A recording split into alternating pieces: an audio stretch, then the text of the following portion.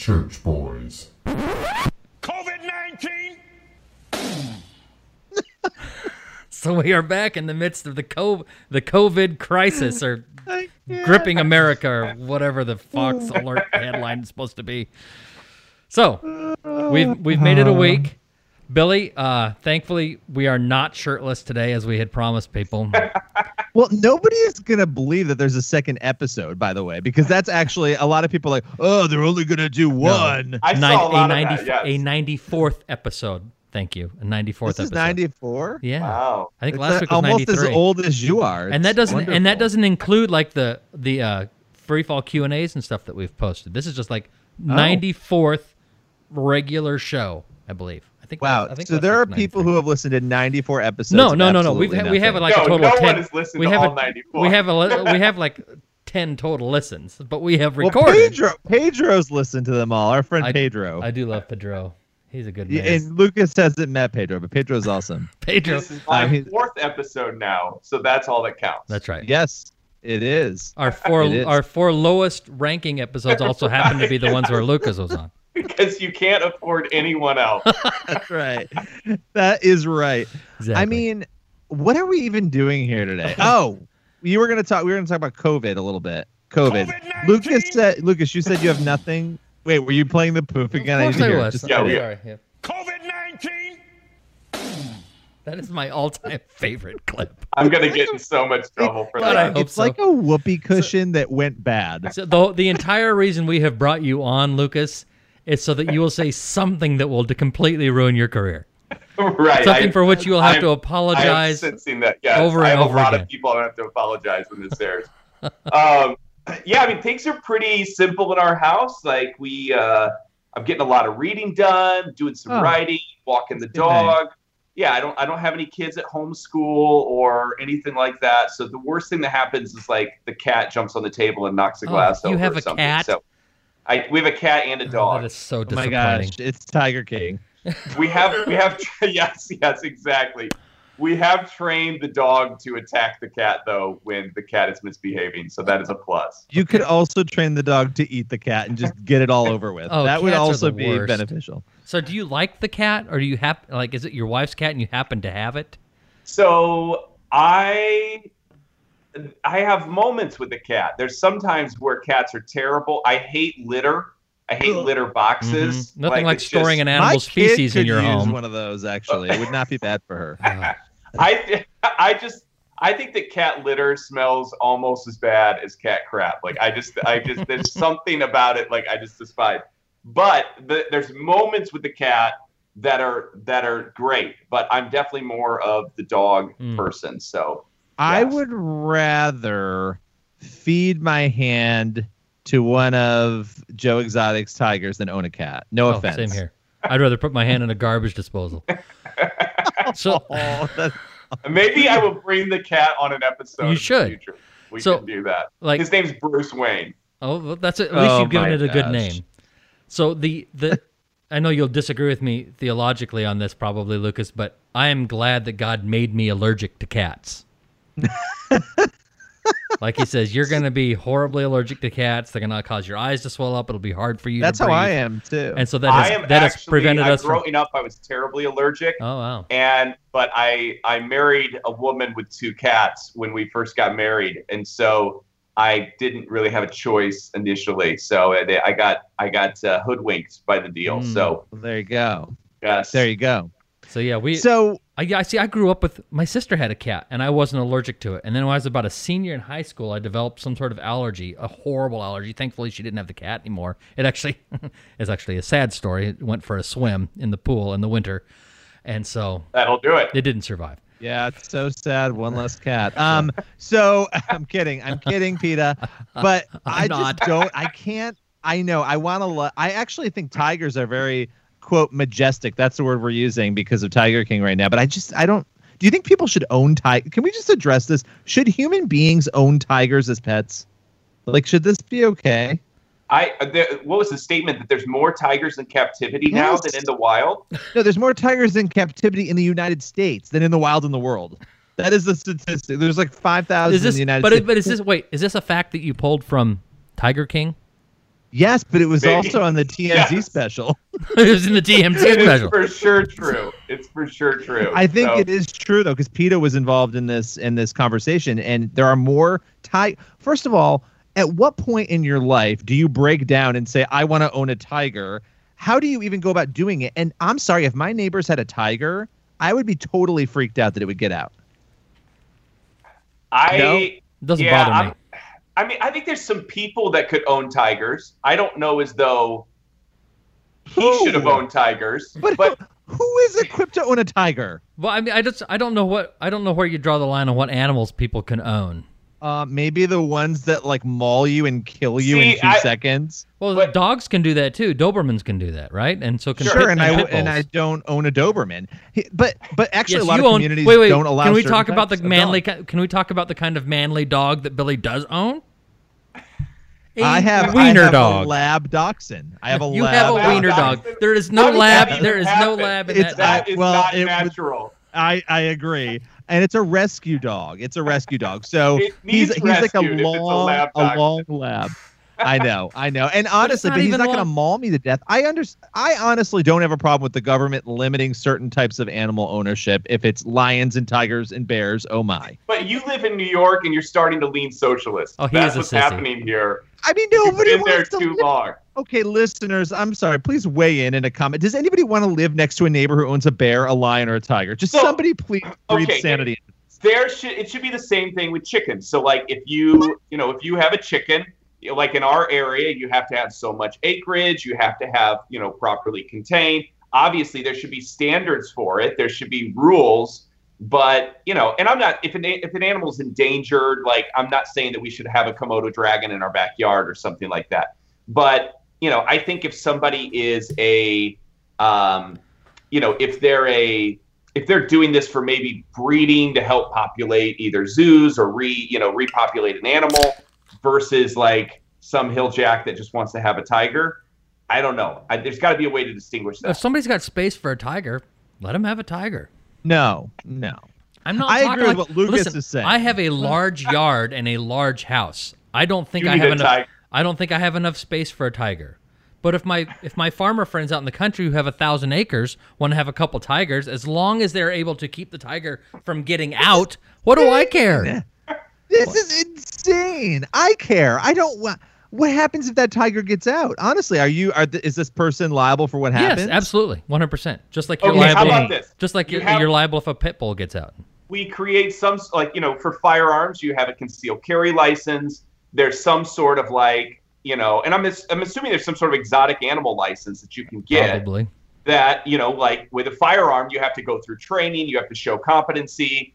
And if you can demonstrate that you are a proper handler and not, a cult leader or a serial killer, then maybe it's okay to have one. Oh, my goodness. Well, listen, I understand what you guys are saying, but you're both wrong. So nobody should be allowed to own these animals elephants? Unless they're doing what you said. What about Lucas, elephants? which I agree with. What about elephants? I can't believe. What, Chris? Go ahead. Can we have elephants? Bears? No bears. No bears. No bears. No lions. No elephants. No elephants. Definitely no lions. Snakes. I saw a guy on Instagram the other day that owns like a bunch of cobras. He's got like a guest bedroom. So should he be allowed to own cobras, Billy? With a giant cobra in it. I would say if it's a poisonous snake and it's large enough to, I don't know. I think, listen, you walk into Louisiana, there's parts of Louisiana, you're taking your life in your hands the minute you walk outside the door. So yeah, but that's what the general population, that has nothing to do, pets don't even enter into that. Leave them alone. Listen, I don't know where the line is, but I think lions and tigers and bears, oh my. And bears, oh my. But lions and tigers are incredibly dangerous animals. They really are. I mean, they're uniquely dangerous animals compared to many others. I haven't seen Joe Exotic. You look a lot like Tiger him. King. I haven't. Thank you. I haven't seen Tiger King yet, right? I saw the first 10 minutes of the first episode. My wife was watching it before bed, and I'm like, I got it. I can't. Did she finish it? She watched the first episode. She goes, I can't watch any more of this. This is ridiculous. So she's not going to watch any more of it. She said, this is an absolute train wreck. And she doesn't. Carol Baskin. My wife can't get on board watching shows where the people are just degenerates, right? That's just not her thing. Being married to one would make that difficult. I don't like reality television, so that's going to make it hard for me to enjoy. That show. But but okay, so let me ask you this though. On that show, since this is the basis of your opinion, were the lions and tigers out of line? I mean, were they vicious, were they attacking people?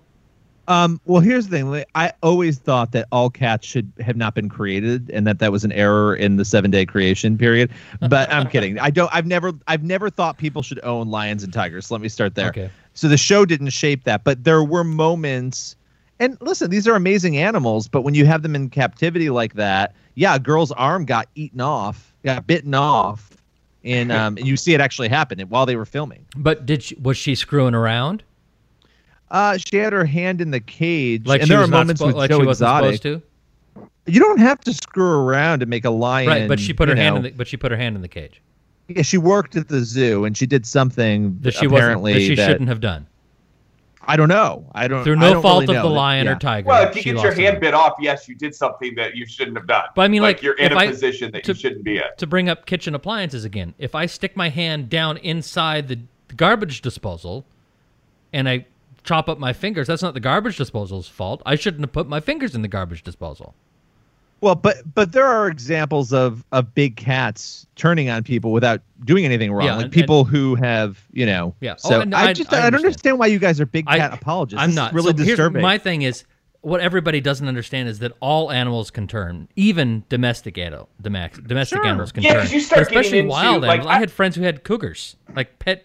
You're right. Lions. And I get the arguments on, the big animals and it's super exotic animals, but you start having standards, like there's certain counties where you can't own a snake at all, and you can't have like a little corn snake that's this long that isn't poisonous that, trying to go. You can't do that. And so, you start how many politicians are actually experts on these animals or actually know it. It's like the arguments about nobody should have a pit bull, like I can't. I had insurance agencies turn us down because I have a Doberman, and my Doberman is less likely to bite somebody than your, wiener doodle or whatever. His dachshund, his little wiener dog. Yeah, and so but it's where do you start drawing those lines? Right. That's where it starts infringing. I would say with a tiger and a lion, but I mean, listen, I just think those two in animals in particular. So but yes, I mean, what do you think about private ownership? The private ownership of these animals for rehabilitation, like if it's a rescue lion and you're trying to save it and it can't go back out on the Serengeti because it's going to get eaten up, right? So what do you think of private ownership then? If it's something that's like to save the lion, I'm fine with that, but I think there has to be, and I'm going to use the word that we conservatives don't. There has to be regulation of that, though. Sure. There has to be, though. I mean, I'm good with some regulation. To me, that's common sense regulation. There are certain clinics that should be regulated. We see what happens when that doesn't happen. Right. There are certain things that need to be. I think if you are going to have that kind of thing, you need to have a registration, and you have to have people coming in to inspect every once in a while. Of course, they'll be inefficient and won't inspect, but ideally, in utopia, they will. I want there to be regulations on bathrooms and kitchens and all those kinds of things when I'm going out in public because it protects people. And so I think that regulations on these things are fine, but it's a fine line. It is a fine line. How did this happen? This was not on our topic list. No, it wasn't. This is why I love this show. But I think this happened. But I think this is a good topic for us. So I think we need to start the show here in just a minute, and we'll get to some more COVID updates. COVID-19! Here in a moment. But we do need to start the show, and I was just thinking, Billy is thankful that for some of the allowances of ownership of wild animals, right? I mean, thankfully, for Billy's sake, there are no restrictions on New Yorkers owning manatees. Ladies and gentlemen, Billy Hallowell and Chris Field, the Church Boys. From the sublime to the ridiculous, but mostly ridiculous. Play to ruin a wonderful Sunday afternoon. I hate these guys. All right, so we've begun our COVID-19 updates here. Let me get our COVID-19 update sound. COVID-19. So we somehow veered into animals, but Billy, you had some stories that you were going to tell about the adventures of the Hallowells during COVID-19 time. I mean, I don't even know. It's like, I don't want to embarrass my 4-year-old, but Yes, I'm just you going do. to go for Do it. it. I don't understand. Chris, would. you've gone through this 3 times now. Right. Okay. Why is it that children struggle with the concept of wiping themselves properly after they poop? Like, what is, and I know this is graphic, but all the parents out there and even the people who have been around these beast children, you understand that this is a thing. And she thinks it's hilarious. And it's like, oh, I wiped 3 times, but she's like taking the toilet paper and whirling it in the air. It's not like, no, you didn't. You did not wipe. And then 10 minutes later, my butt's itchy. Yeah, it is. Yeah, because you didn't wipe. filthy animal. Right.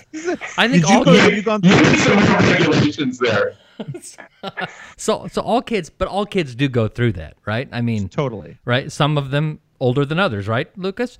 So, but all kids go through that stage. Like, dude, you have to figure out how to do this. You got to be clean back there because the skid marks are not going to work, right? I You see gotta- why we had bidets. I see Oh, why yeah. a bidet was the thing. In fact, the house we live in now that we bought from my grandparents, when we moved in, we removed it because my wife just thinks it's weird. But there was a nice bidet in the master bathroom that my grandparents had. There was Reinstalling bidets now. Like, I that's know. like a big thing. I know, it's weird. It's the toilet paper shortage. Yeah, like there you can buy them Yeah. online. They're sold out online.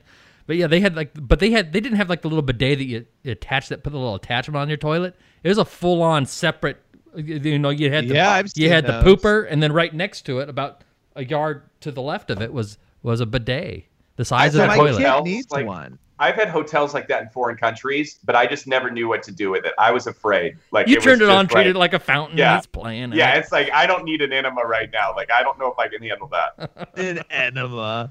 You guys are, I mean, listen, I don't understand how to fix it, but it's been a point of conversation because there's probably an underwear shortage too. And at some point, when you've ruined all of your underwear and your kid's done that, you're like, okay, and I got to order more underwear. I mean, it's just, I don't know. It's one of those weird kid things. Well, it's and then gross. she insists on wearing Christmas socks. Christmas socks. But back to the poop thing, right? Okay. It's gross. back to the- It's gross for one. Second, you're ruining perfectly good underwear, and it's going to stain, and you're going to wind up with a stripe in your pantaloons. The other thing is, and this is important for girls, is that they have to get clean. You know, to get cleaned. My daughters have had the bladder infection stuff because you don't get all the way clean down there. Stuff happens. So you got. I mean, Yeah. So we've had to. You guys are so out of my league right now. I don't even. Oh. Oh, yeah. Oh yeah. So I mean, but it's real life though, right? And I know it's like in quarantine, the last thing you want is somebody who hasn't wiped well. Oh yeah. When you're stuck in the same house with Or them. a tiger. Or a Or a tiger. tiger. I don't want a tiger either. What is your fat hand doing? I was trying to you're fix moving my the camera. camera. This show has gone off the rails, but this is actually good. The more off the rails it gets is the Okay. more normal for the show. Let me help us. Did you see that there's tigers that were getting COVID-19, and there was Yeah. a bunch of tigers that like got it in a zoo? I think in New York. Yeah, in the Bronx yeah, the Zoo. Bronx Zoo. That's What crazy. in the world? How did they It get it? is How did they get it? crazy.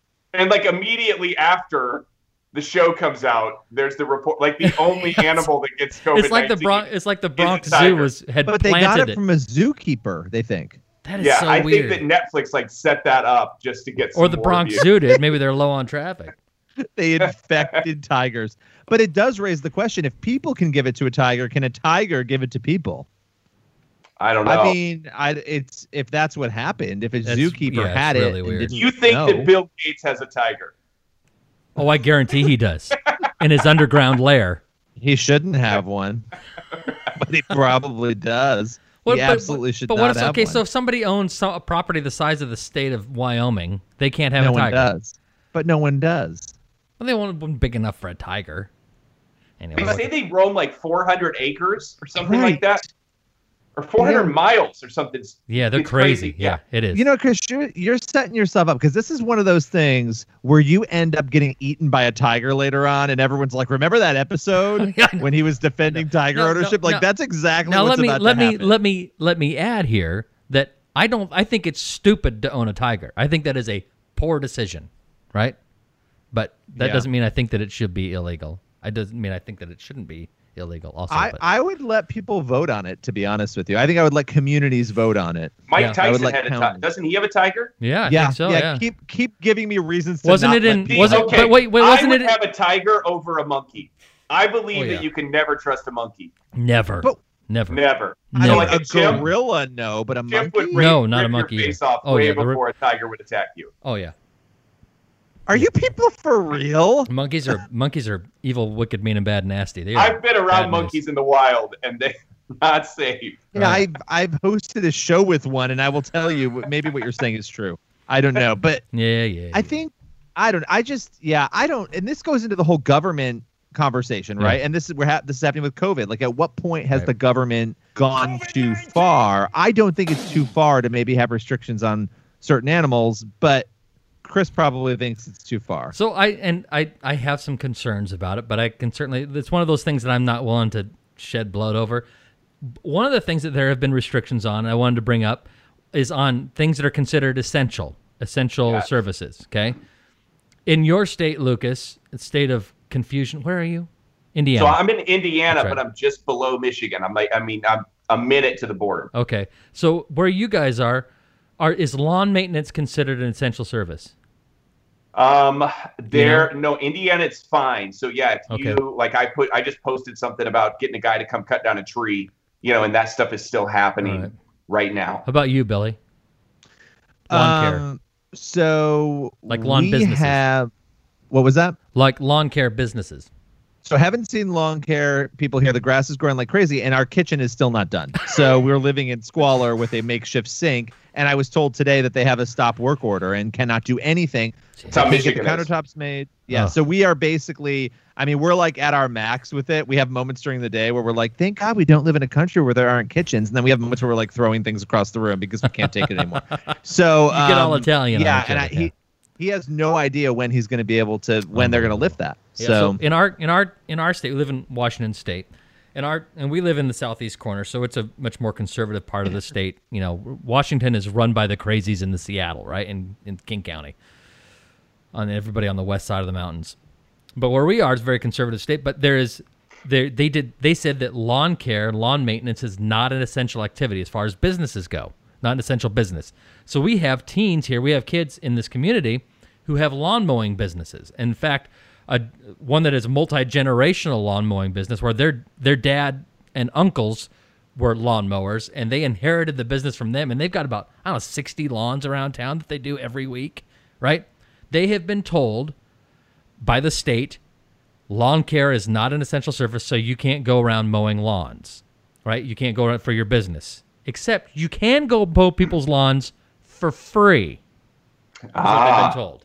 I'm looking at the Indiana website right now. It's ridiculous. So, they're not allowed. It's not an essential service, so you can't go do it. Why is it not an essential service? Because you're going to get somebody sick. But you can go mow the exact same lawns for free.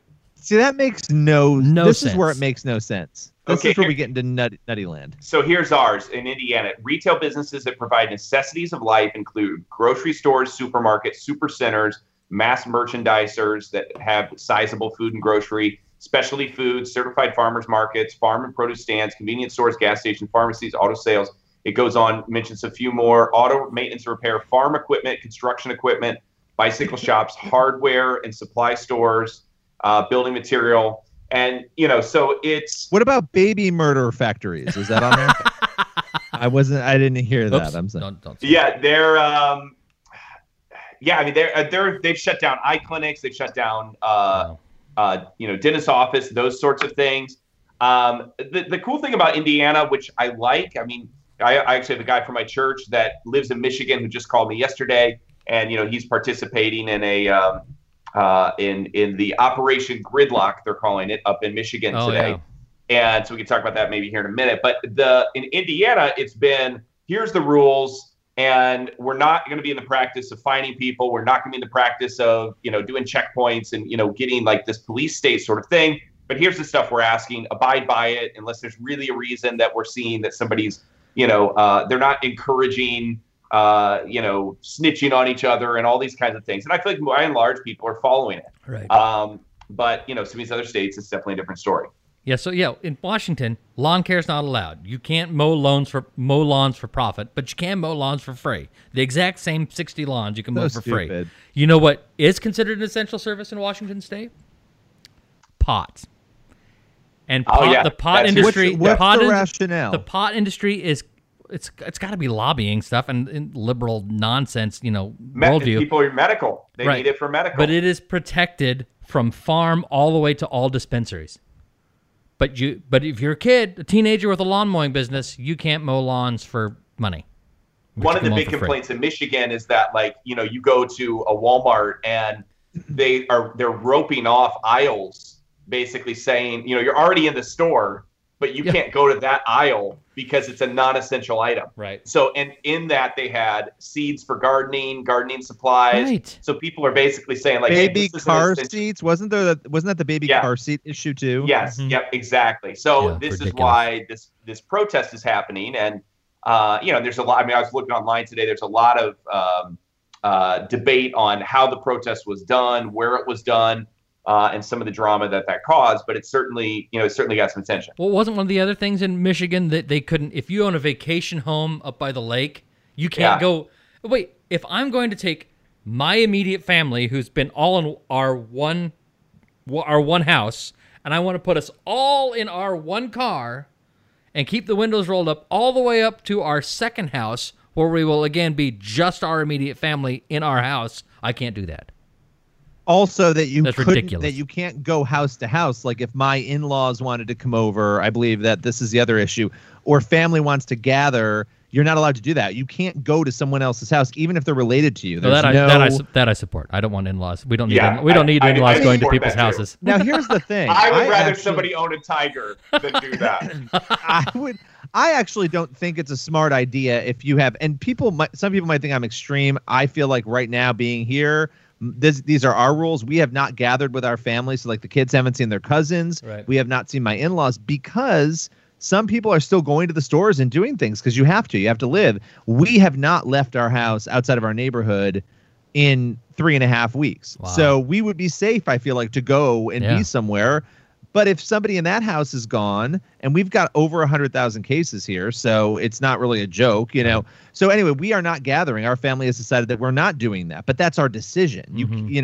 Our next door neighbor, comes out and sees us. So if I go to my parents, because they haven't really left, they'll do like the pick up groceries and those kinds of things. But I'll go there and we'll talk to them maybe through the door. Yep. And so that way I've seen other families where, if the weather's nice, they'll sit in the backyard 12 feet apart and put down 2 blankets and be able to talk and visit. I think that kind of stuff, I think that we should be able to maintain some freedoms in that sense. Yep. There's definitely some overreach, across the country that we're seeing examples of. And it's probably a lot like tiger ownership. You need some regulation, but you don't need everything regulated in that way. Well, New York just Cuomo's mandating that we wear masks now. So this is, I don't know, I haven't read enough into this. Have you, Chris? No, I just saw that he had mandated masks and he should wear a mask. Another city too. I think that Billy should be mandated to wear a mask. Well, I will not go. So he's saying it applies to places like grocery stores and even public sidewalks and foot traffic. If you're around other people, but he made it clear that if you're not around a bunch of other people, if you're alone on a walk and it's just you and your immediate family, it's just you, then it's not required. But how do you? Okay, I'm in my neighborhood. This happens all the time, and nobody's out, and suddenly 10 families are out walking. Should you have a face cover? Got to have it in your pocket. Well, and by the way, everyone's walking around with bandanas on their face looking like freaking Bonnie and Clyde. And the reality is, I'm sure these bandanas are not doing that much. A surgical mask, or it's better than nothing, I guess. Right. But I mean, I'm not a doctor. Part of me wonders, they spent all this time, don't do it, probably buying up all the masks. Now there's almost no masks. And they're like, oh, you need to wear a mask. It's like, well, great. Thank you. I hope you're going to produce more of them for us. Right. Well, so this reminds me of, I saw something this afternoon I wanted to bring up, and I just remembered it because of what you were saying, Billy. So in the state of Georgia, Governor Kemp on Monday signed, let's see, what I have it written down here just a minute. Okay, Kemp signed an executive order Monday declaring that masks worn to safeguard against the virus are exempt from the 1951 law that makes it a misdemeanor in Georgia for people to conceal their identities while on public property, right? He had to issue that executive order to protect people from that so that they could wear masks, because it's illegal to wear masks concealing your identity because of the Klan, right? Oh, interesting. So in order to protect against Klansmen and other people who are causing problems. So that's what he's done, right? He signs this executive order saying that if you're going to be wearing a mask for COVID-19 reasons, you're exempt from this law, okay? How did the local station WGXA News cover it? This is their tweet. Sound off in all caps, right? To get people to talk about this. Sound off on Twitter. Governor Kemp signed an executive order waiving a 1951 law that banned wearing KKK hoods amid the spread of COVID-19. Is it okay for Klan members to wear hoods to prevent spreading the virus? What? That's how they covered it. Somebody needs to lose their job. That's how that news outlet covered that. I don't even understand. Can we, while we're talking about that stupidity, to be fair, it sounds like a Billy headline, though. Yeah, it does. It's long, right? It's like the entire article's right there in the headline. 230 characters. So, but to be fair to the people who might criticize Kemp, he is the one who said, we just learned that you can be asymptomatic and, spread this, right? He was the last person to join that party to understand that. But this is total, just absolute asininity. But it had to do with the masks. Anyway. I mean, were we going to talk about Cuomo's God quote? That was something else we were going to talk about, the God comment. I got to find that. I have it. I think we should because New York is, listen, there are so many wonderful things about New York, and there are so many things that are terrible about New York. And the balance, and I've lived in New York my whole life. I lived 18 years in upstate New York, and I'm 36 now, almost half of my life in downstate New York, and they're two different worlds, right? Two totally different worlds, but we're governed by insanity because New York City and Westchester County, where I live, and the surrounding areas sway the entire state, and there's enough Tweedledees in the rest of the state. I love you all. Most of them are my family and friends who are shifting the state pretty much always towards the left, which is unfortunate. Anyway, having said that, have you found this quote yet? I have it. I have the clip ready to go now. All right, do you want to set it up, Lucas? Because this is on CNN yesterday. Yeah. So there's been a couple people on YouTube that have played this, and there's been a little bit of outrage within the Christian community on the statement that he makes, basically claiming that really. Whether you say his administration or New Yorkers in general, that they're the reason that the spread is stopped and not God. And it's created a lot of debate in the Christian community and obviously a lot of accusations flying, at Cuomo. Okay, so let's play this clip from New Day yesterday. He's on with Allison Camerata, and this is from Monday, April 14th. Let's play this clip, and then let's get into that discussion about what this theological debate is on what he said. Yeah. Let's see if I can make this work. It could be super loud. I tried to adjust the volume. Our behavior has stopped the spread of the virus. God did not stop the spread of the virus. And what we do, how we act, will dictate how that virus spreads. But Governor, what does months mean in New York? I mean, when you say we have months, meaning nobody's going back to... That's the end of it, right? Yeah. What happened before that, though? Is there a part... Can you play what was said right before he decided to say this? Why did he bring up God in this? Right. This is embedded right at the place where he says that. So let me rewind it just a hair. So it's at 2:09. Let's see if I can find context here. Billy's so high maintenance with these. He really is. I really mean, am. it's like, I need to know context. He's the female of this group. Yeah. Well, whatever. All right, here we go. I rewinded about 15, 20 seconds before he makes that quote. This is totally uncharted territory. And you're right. You have different peaks of that curve in different areas. So we're not talking about the next 2 weeks to 3 weeks. We're talking about months. We're talking about a phased reopening and a safe reopening. We're talking about a reopening that has a public health plan and an economic plan totally coordinated. Our behavior has stopped the spread of the virus. So I don't know what led it. I don't know what she asked that would have brought up the God angle. I mean, imagine Nothing, she said, it sounds like. Maybe thoughts and prayers, but we didn't get to her. We didn't hear her question. I mean, I would love to hear it because the more I hear that nobody said it, it becomes worse. Okay, let's if she hasn't said it, I'm curious. Okay, I'm gonna go back another 45 seconds or so. That in the numbers over the past 5 or 6 days that there's a flattening of the curve, a plateau, if you will.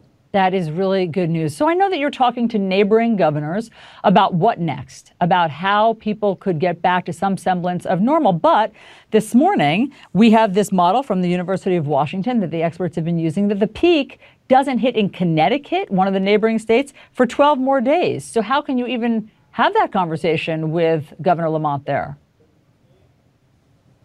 Well, it's a good point. And look, anyone who tells you, Allison, I know what comes next doesn't even understand the question, let alone have the answer. Nobody's been here before. This is totally uncharted territory.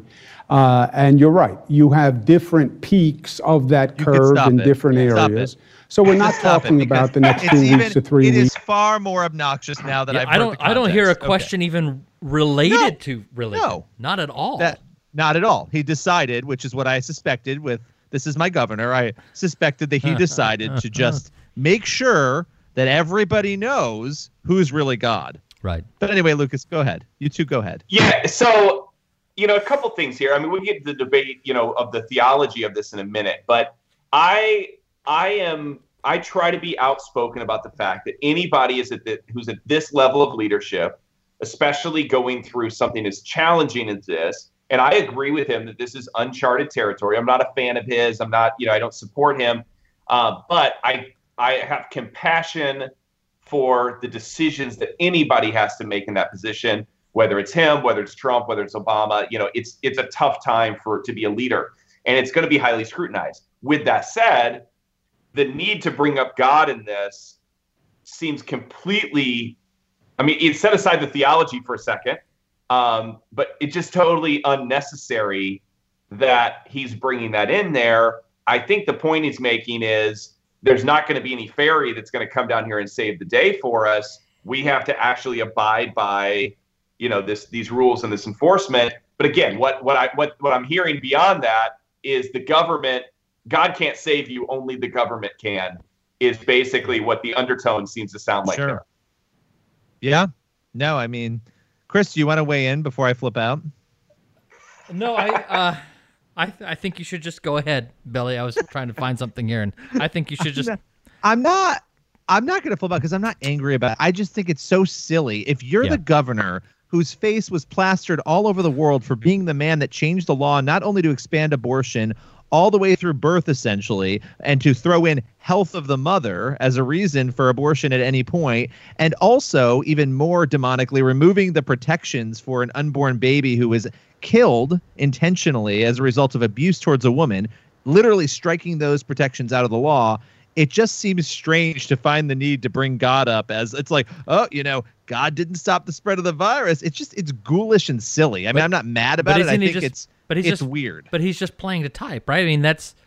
Does it surprise you? That's why I'm not mad about it. If his MO is anti-God, as you seem to indicate, if his MO and the Democratic Party has rejected God, we've all remembered the clips from the Democratic National Convention from, 8 years ago or 12? Right. Where they rejected God, they booed God, right? It's not out of character for him. It doesn't surprise me that they brought that up. But I don't understand. I don't understand what got him to say, and it wasn't God, it was us who brought it out of it. Right. And I want to be fair to him because I don't think he's a professed atheist. I think he's talked about his faith and, blah-de-blah-de-blah. The policies don't line up with what he says he believes. And I think what he did, and abortion is completely separate here. But I think knowing that you're that person, having self-awareness, he's probably exhausted. He's probably not thinking about all the things coming out of his mouth. It feels, though, like a very strange statement to make without anybody around him mentioning prayer, thoughts in prayer, or God, to say God did not stop the spread of the virus. We did, basically. So I'm not mad about it. I just think it is entirely possible, to be fair, it is entirely possible that earlier in the interview somewhere that we don't have access to, or that was in a previous before this clip started, or he got some email that day, right, or that was brought up, and that people are talking about prayers and God's going to heal this, and it's like, no, it's not. And that's his, that's his stance, right? I do think it's, and I'm glad that you mentioned this, Billy, about kind of abortion being a side issue, because I think that as believers, if we're going to engage in politics, we have to learn how to fight fair, so to speak. Like, one of the criticisms against Trump supporters is they can't support Trump without saying, but Obama did this, and so I think when we are addressing things like a statement like this, we need to deal with it in the context of what it is and not just bring up, like his views on other subjects, although they might be terrible, don't necessarily apply to this. Now, let me ask you this. What do you think about the theology that he's really presenting? And I always have problems when the left tries to shape theology, but what do you think about the theology? Is God slowing down the curve in New York or anywhere else? So I would actually add one other thing. It's a great point you raised. Did he get an email, whatever, before I answer that? Because I've been listening to him say that every life is precious. Every life matters now for weeks on end. Right. So, where's the and I consistency? agree with him. Yeah. I agree with him. But I agree. We go ahead. Could I Chris. ask you, before we get to the theology question, what has been your overall impression of how he has handled the coronavirus thing as a governor? I know that New York City's got some unique problems and ways that they have things they have to deal with, including schools, and de Blasio's can be a speed bump for Cuomo. But overall, you'd say he's doing a good job? I would say for up until about a week ago, I was praising him and feeling like he did a good job. I do think he needs to lead when it comes to what he's expecting. New York is the most rigorous state for education in the country, hands down, out of all 50 states. They have very high expectations and standards, and they have not given guidance. And so that's one issue. But I think overall, because nobody's going to do a perfect job, that's a big issue for us. My wife's a teacher. Right. I teach at a college. It's something that impacts our family. But I think he's done a really good job. And whether you're a Democrat or a Republican, and I've openly praised him for feeling like he's done a good job. Even yesterday, I think Trump has looked like the insane person this week, and Cuomo has looked sane, saying things like, I don't want to fight with you. This isn't the time to fight. Right. That's what people want to hear right now. They don't want to hear weird proclamations about the Constitution that don't make any sense from the Rose Garden. And I do think it would be worth the while to sometime, hopefully, maybe even this episode, talk about the Federalist argument that has been being made, right? But let's get back to the theology question you had for Billy. So the theology question, I think it's our response. God expects us to act, right? We have to act. We can't just expect he's going to be a magic genie and do things. But I do think there's an element of denying that God could step in and help in some way that feels uncomfortable for me. So I tend to take the position of we have to act. He's absolutely right. Our behavior has helped stop the spread. God would expect that of us, that we would take action and use the brains he's given us. At the same time, I believe that God can intervene and can help in these circumstances. So I have a sort of a complicated view on that. I don't know. That's kind of where I am, though. Yeah. So what about you? I'm one of those people who thinks that God can slow it, and I don't know that he is. I think that here's where I believe that God is involved. I think that he has given doctors the ability and experts the ability to be able to help us curb this thing. I think that a lot of miracles that we don't recognize as miracles are miracles that come from people who God has gifted with knowledge and abilities to in the medical arena, in the scientific arena, right? Certainly not in the editorial arena like yours truly, but I do no one any good.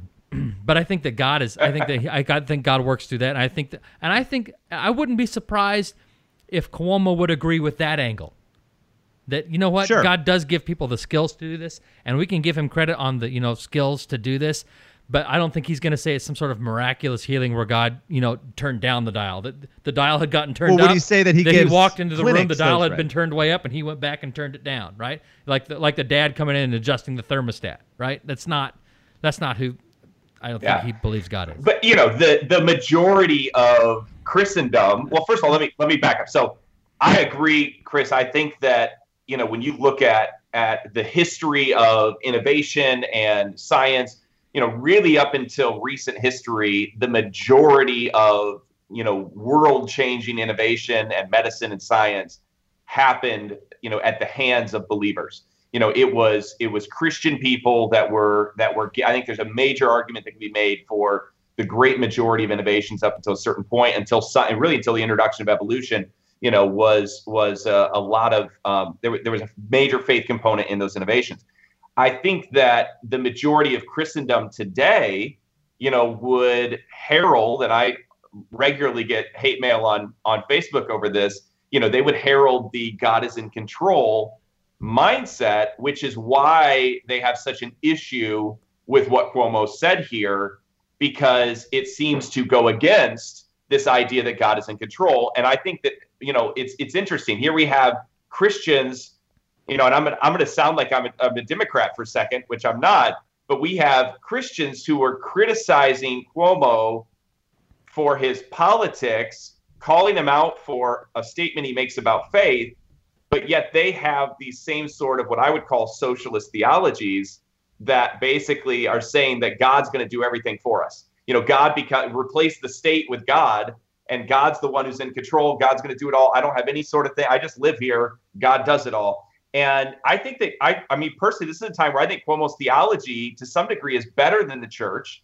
Now, I think that there's other things at play where I know you're saying you're better than the church, and I'm not saying I disagree with you, because you're saying so it's not like this miraculous healing that we talked about, but that God equips people to be able to act inside of situations, and when they do, then that's God working, not God just suddenly miraculously showing up with angels and turning 100%. Down the temperature, the COVID temperature. Yeah, but so God can do that. But he can. I believe God could do that. I believe he can do it. I think that needs, and people hate when I say this, I think that needs defined, and I don't mean that I need to define that. I think that we need to look at Scripture and how Scripture defines that, because God gives. We can't as people put parameters around God or put God in a box, but God operates by the system which he has created in this world. And so one of the things that I always, try to show people, first of all of Jesus's parables are about personal responsibility. So I would agree with Cuomo here that we play a big part in personal responsibility, and that if we are reckless, if we do things, that are going to put ourselves in danger or other people in danger, there can be results, negative, consequences as a result of that. I do believe, though, that we also have the personal responsibility to operate with the power of the Holy Spirit, to get wisdom from God. So I personally believe in that, we can pray for somebody and see them healed. We can see, miracles manifest. And so, there's always a reason that something, you hear this, like everything happens for a reason. And what people are meaning when they say that is everything happens for God's reason. And I think that is one of the most anti-biblical statements that exists. Everything happens for a reason, but it's not always God's reason. Sometimes it's, the enemy's reason. Sometimes it's natural circumstances reason. Sometimes it's an accident. Sometimes it's somebody's stupid decision. Sometimes it's God's reason? It's God's reason. Okay, yeah. Yeah. So it can be all of those. And so, it can be any of those. And so we have to give room for all of that. Now, God is like, he's sovereign over the whole, the bookends of creation, start to finish. But I believe that he's, the Bible says the highest heavens belong to the Lord, the earth he's given to man. And so, this is the copy of my book I'm going to send to you, Chris. So there's my plug for let's see if I can. Are there pictures? It's a coloring book. Oh, it's a coloring book. Right. Good then. No, it's a really fascinating theological discussion. I don't want to let him off the hook, because you said the thing about, and I understand what you're saying. I don't want to let him off the hook because I think the purpose. Wait, you're not letting Lucas off the hook, or you're not letting Cuomo off the hook? Well, I don't want to let anybody off the hook, but I don't want to let Cuomo off the hook, because I think, and we don't know what came before that. We don't know what sparked it, but it feels, and this could be wrong, I don't want to judge him, as though it was brought up to almost diminish. I could see why the Christian 100%. Reaction is. Yeah. Right. Yes. So, but I understand what you're saying too. I do. And I would, I can agree, if you just take that as a theological statement, I don't have a major issue. If you take that but I think what seems to be the intention behind it, based upon statements in the past, based upon, what we're seeing, does feel like a slap in the face of the thoughts and prayers statements that we've had criticized in the past, which I believe that, although I'm championing personal responsibility, prayer matters. Prayer can change situations. Totally. It engages. God has, we're the body of Christ. When we engage with the Holy Spirit, we operate. When people gather together, stuff happens. And so, but I don't believe that God is up there like this puppet master going, okay, you're going to get COVID and you're not, and this is going to go in there. Okay, now I'm going to flatten the curve, everybody. I don't have that view of God where he's micromanaging the world in every single event that happens. He's able to. I think he has the power to and the capacity, mental abilities to, but I don't think that's how he operates. Fight. Say something, Chris. Well, I agree. I think for the most part, that he usually doesn't do that. I do think that he orchestrates things from time to time. We see it throughout the Old Testament of good things and bad things happening in humanity. Everybody makes these like vagaries about it happens in the Old Testament. Well, it like, happens now too. I think it happens now too. Certainly. I mean, I can't give you examples from today, but I mean, I serve the same God who launched the flood, right? I serve that same God. I still serve him, and I love him, and I worship him. And he promised not to flood the earth. And you would have been drowned. Can we just clarify? What's that? I wouldn't. I'd have been fine. You would have been drowned. No, I'd have been fine. I'm not a good swimmer. I'd have been floating right But you're up a there on the top. flotation device, so That's you right. may have made it. Right, and all of the never mind. So that's the same God. He hasn't changed. He's still that same God, right? The same Jesus that was written about in the New Testament is the same Jesus I serve today. And that Jesus said when they saw the blind man at the gate, he said, "Why is this guy blind? What did his parents do that was so bad?" And Jesus says, "No, they didn't do anything. This guy was born blind so that God can show off in his life." So I deal with that in my book, that very passage. And here's do? my take on that passage, because I think it's I want to say it's John 9, but I'll look it up. in that passage, in the original language, basically what Jesus is saying, and there's some commentators and others that would agree with this, is that when Jesus responds, because the Greek doesn't have punctuation that was put in afterwards, he's saying, they said, "Who sinned, this man, or his parents?" And Jesus says, "Neither." And there's a comma placed there, and it says, "But this happened so that." And in the original language, I believe the way it's reading, this is a paraphrase, obviously, because I don't have it in front of me, is "neither," period, "but this happened," period. And then he says, "But so that the works may continue, we must continue to work them while they're still day." So Jesus is actually, I believe, disconnecting those statements. Instead of saying, he's going, look, this didn't happen for either reason. He's addressing their question, and he's saying, look, you guys are asking the wrong question, essentially. This didn't happen because of him or his parents. It just happened. Right. So but because it happened, let's work out the works of God and see healing. Right. And the NIV says might be displayed in his life. Now I realize that that's a modern translation. It isn't the original. Whatever John was written in Greek. So, and I don't have a problem with God allowing or even causing bad things to happen. Right. That doesn't bother me. I do. See, that doesn't bother me, and I don't think I know that you would call it. You guys would see, and I know that you'd call it like Gnosticism or something like that. But if this is not demiurge or demigod that causes bad things, and I believe that there's a little God who causes bad things and a big God who's overall everything else. I think that the same God who caused the flood and also and required that his son die on the cross for my sins, which is a bad thing, and he caused it, and he decided it was going to happen because Jesus is part of that same God. Jesus chose and said this negative bad thing has to happen in order to save people from sin. And that's and I don't have a problem with that. I would agree with that when it comes to Jesus, because he's God in the flesh. God made a decision to take upon that punishment himself for what we deserved.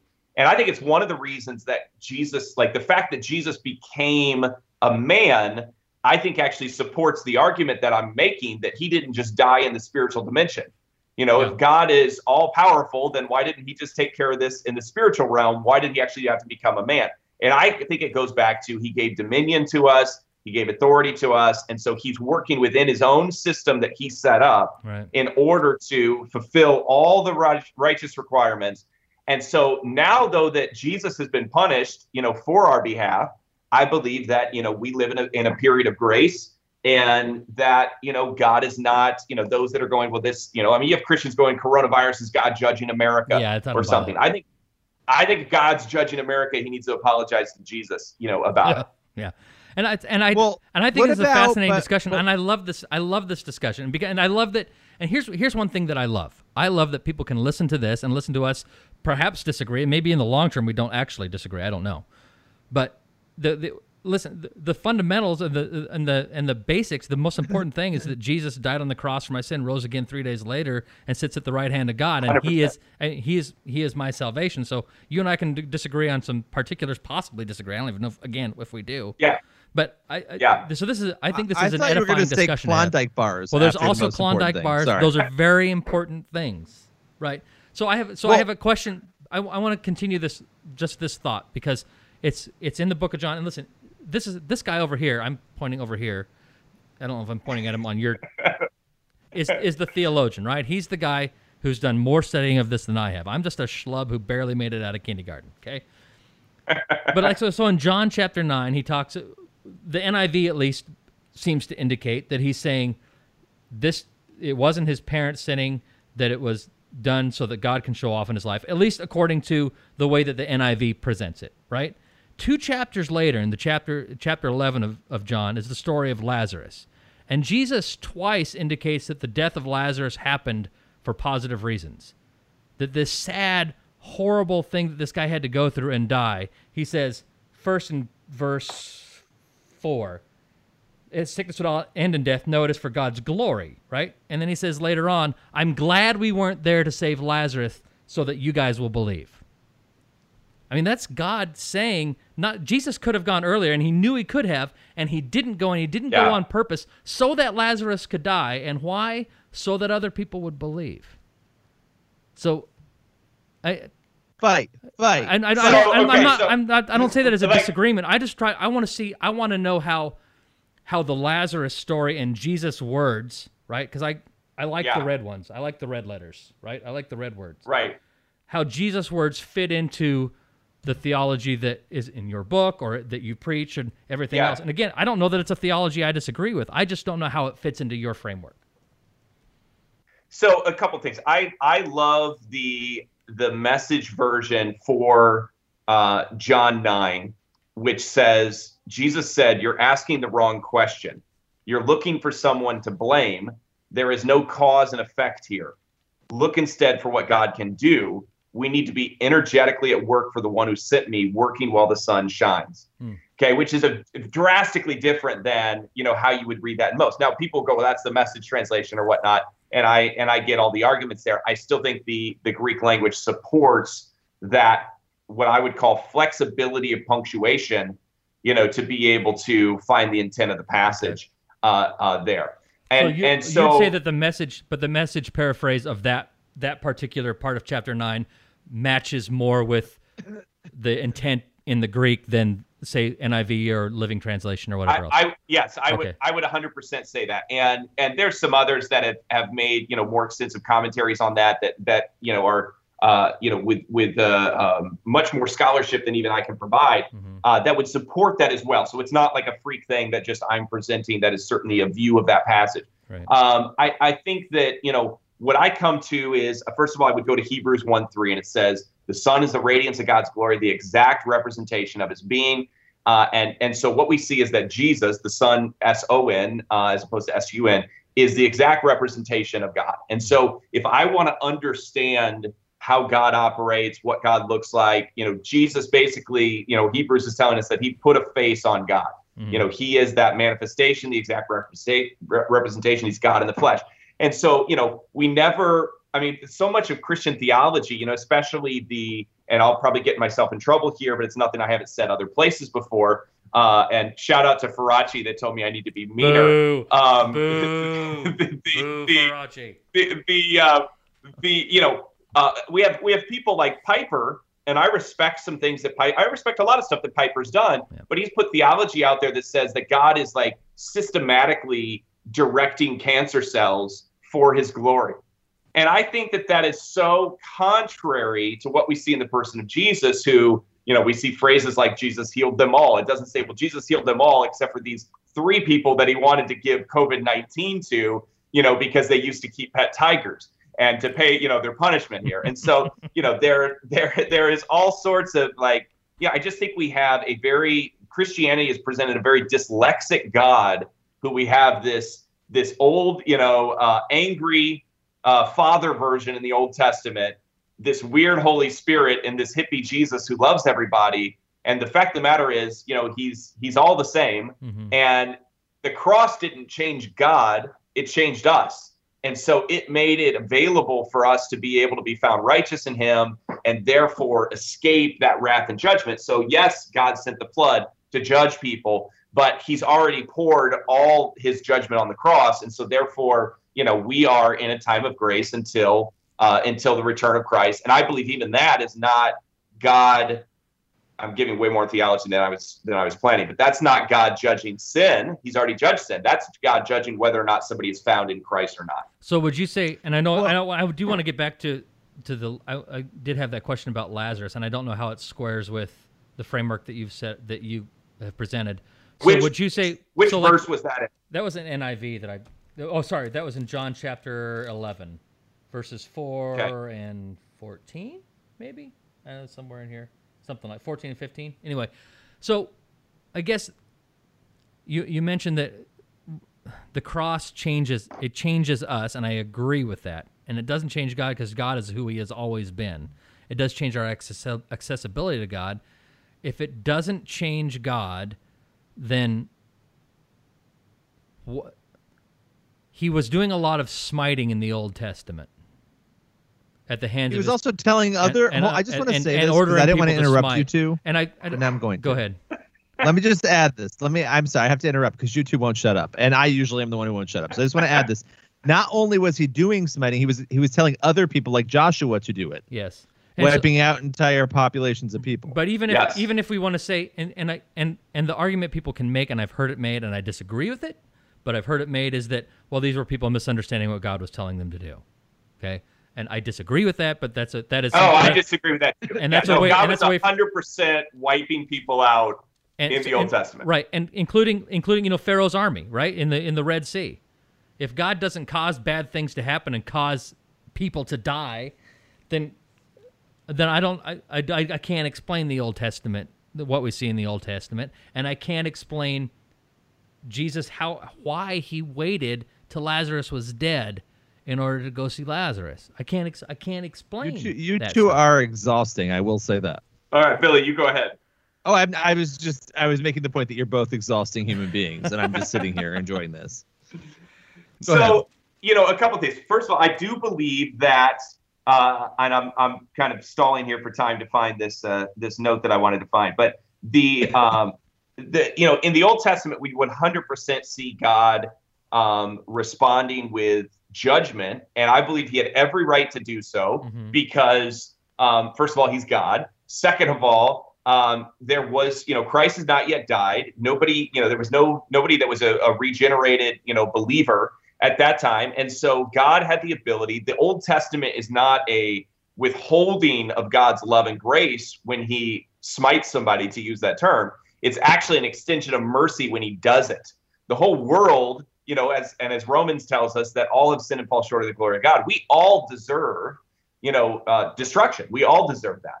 The only reason that as believers we don't experience it and that we now have received something different is because of this great exchange that happened at the cross, where, and one of the best things that I love from the Old Testament, the symbolism is there, and I talk about this a lot, is, you had the families would bring a spotless lamb to the priest. The priest would the priest would have a practice of putting one hand on the lamb and one hand on the head of the family, and he would say, "May the guilt of this family be transferred on the innocence of this lamb, and may the innocence of this lamb be transferred on the guilt of the family." It's called the sin offering, or the guilt offering. And so, what we see at the cross is Jesus actually became all three elements.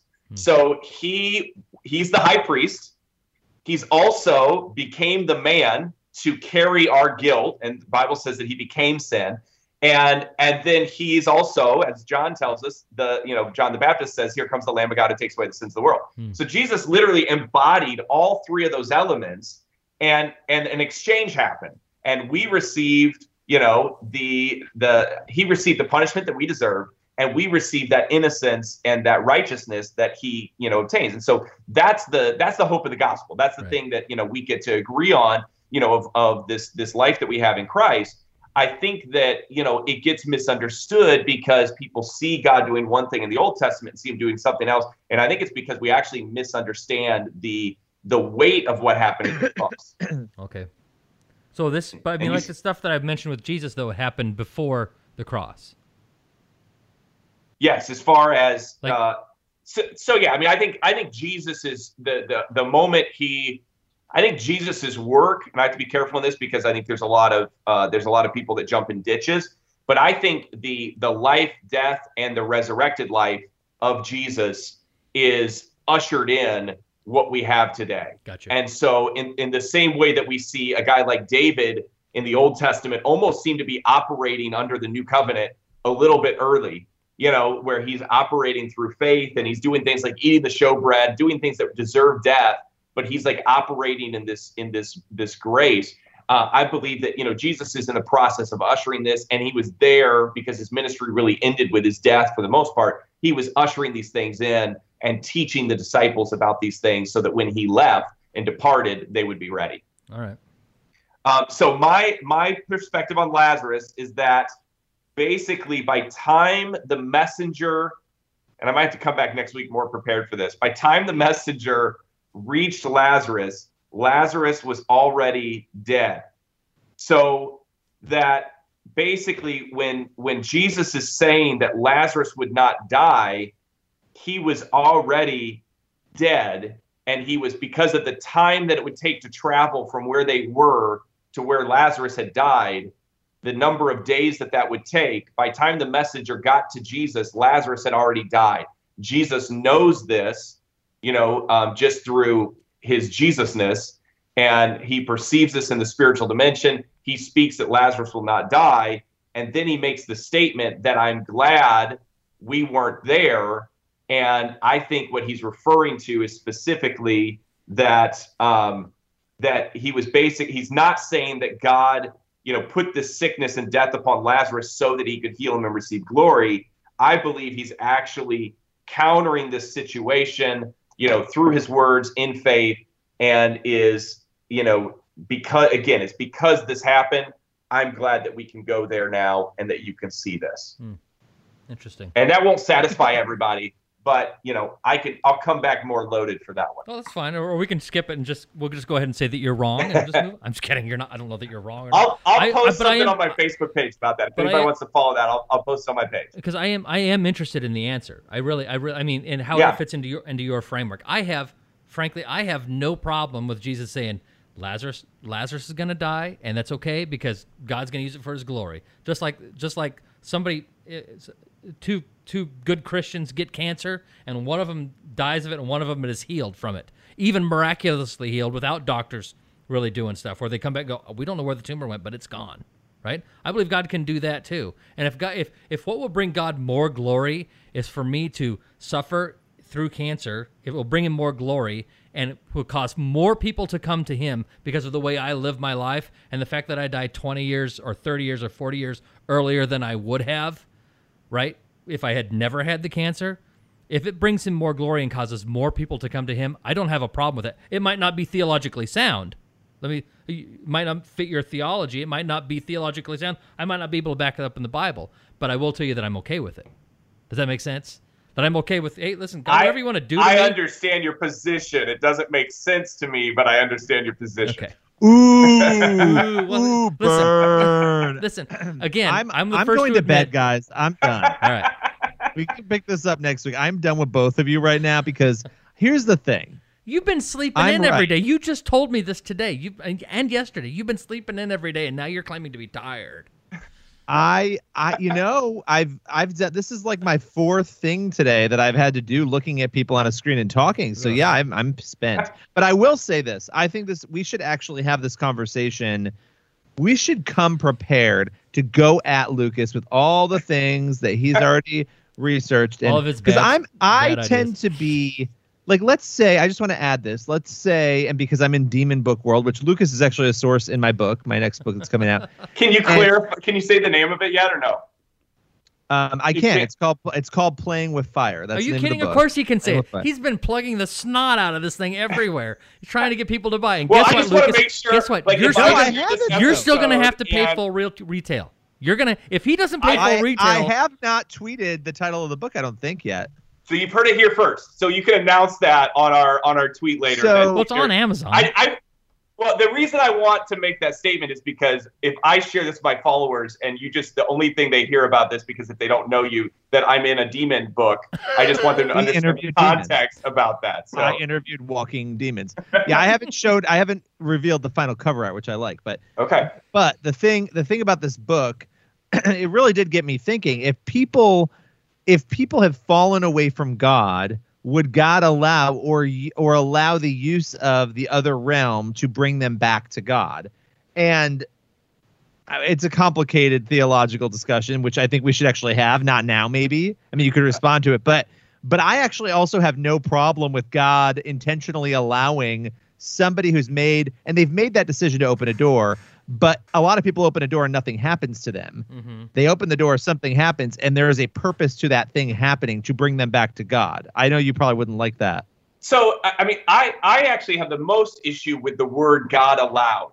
I don't think, I mean, that statement needs to be erased from Christianity, because God allowed creation. He allowed the opportunity for us to choose something other than him, but it's implying that God is up there puppet mastering, that we're going to talk about tigers, puppet mastering, that, you're going to be tired. Like he's not doing all that stuff. I don't think so. So like either you have free will or you don't. And if we do have free will, then God is not divinely orchestrating all these things. But if you've sacrificed your will to his, then it is his will you're following.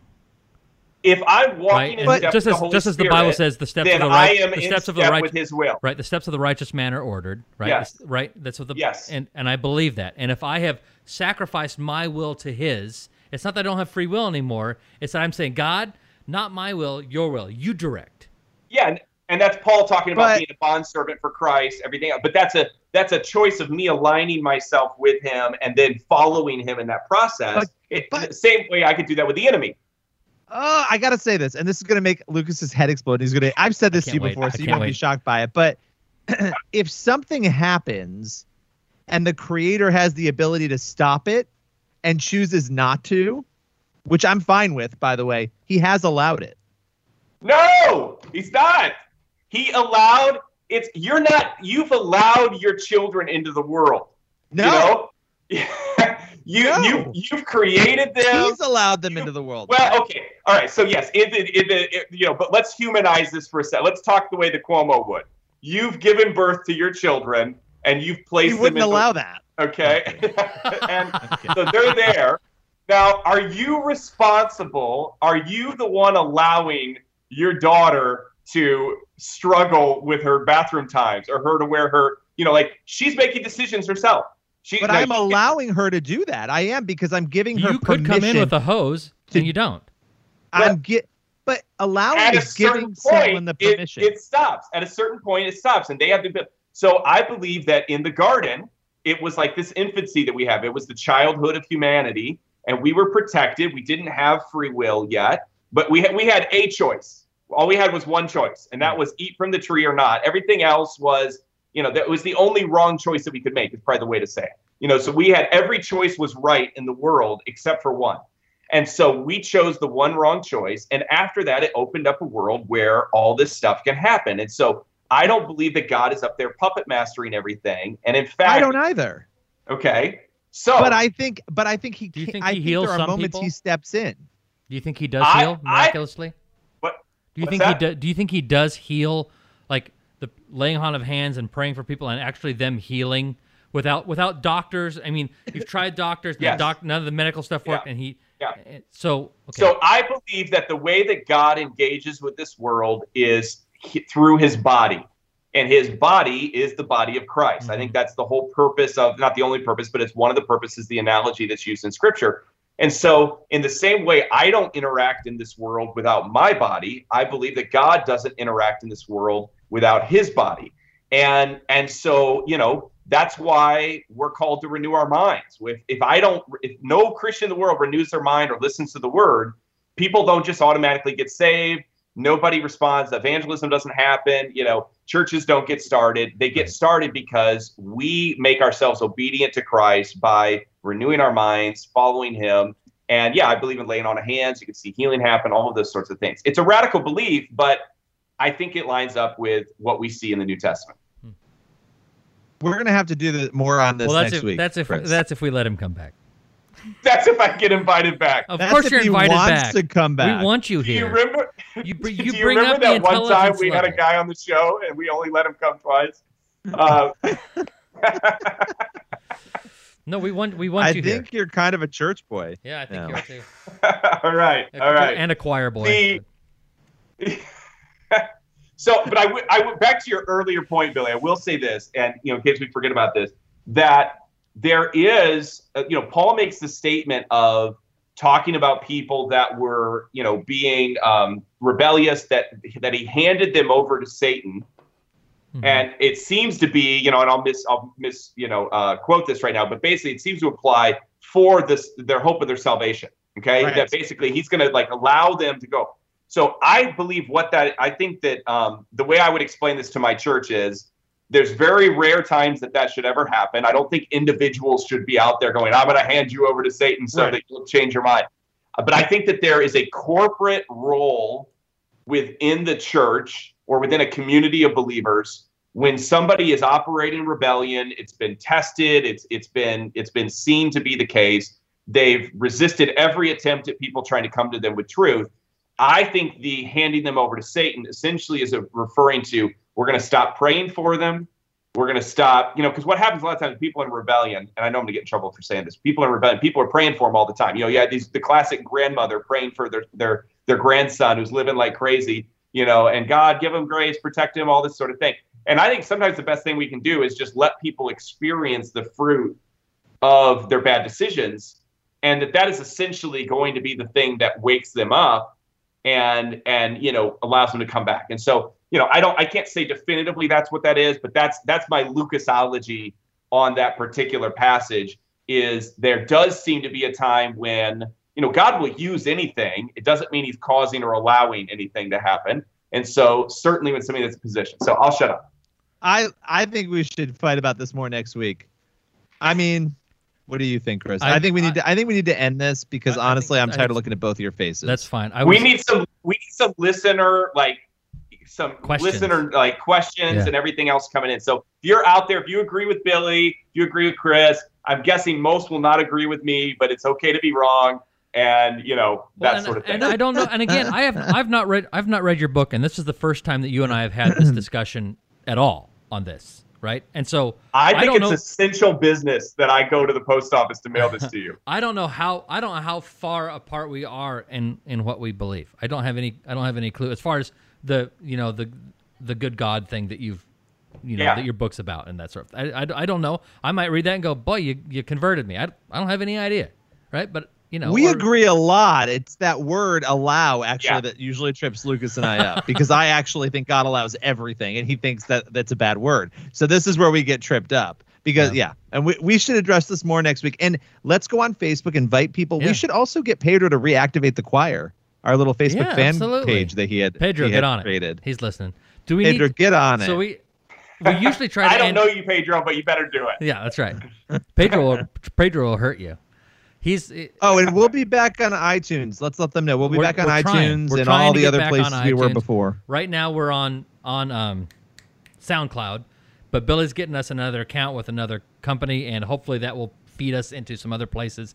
And my goal is, once we get that other account, Billy, set up that we've talked about, is to download all of our old stuff, clip it up so that it's clean, and then stick it back into this new program and backdate it so that all of our old episodes are there.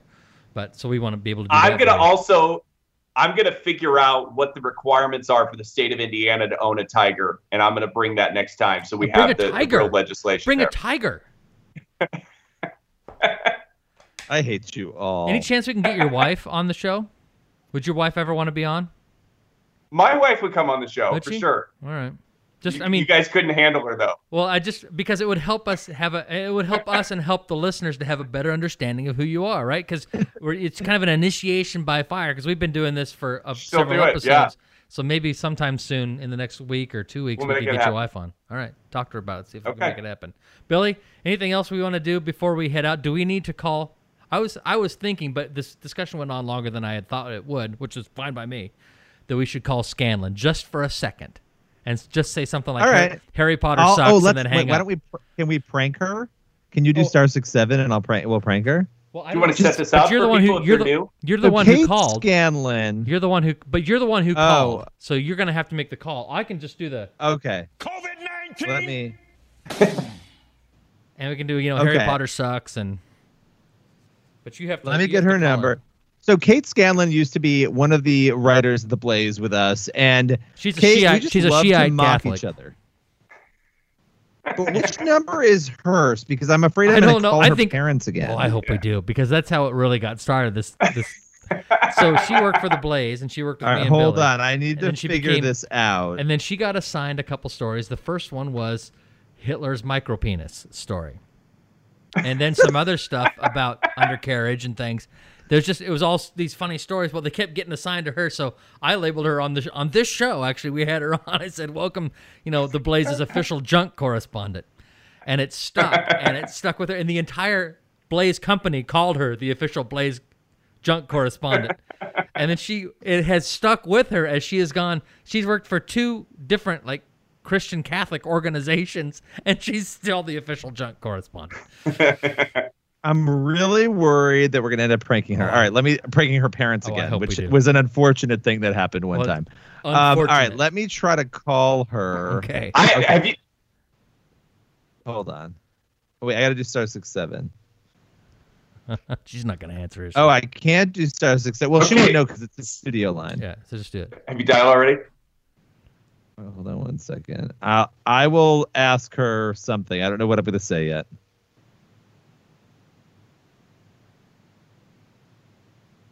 Okay, it's dialing. Is it?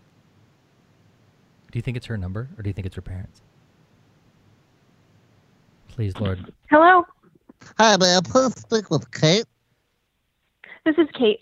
Hi, Kate. How you doing today? It's Mr. Michael Oppenheimer. I'm just calling to see how you're feeling tonight. I'm sorry, who is this? Hi, it's me, Michael. How have you been? Okay. COVID-19.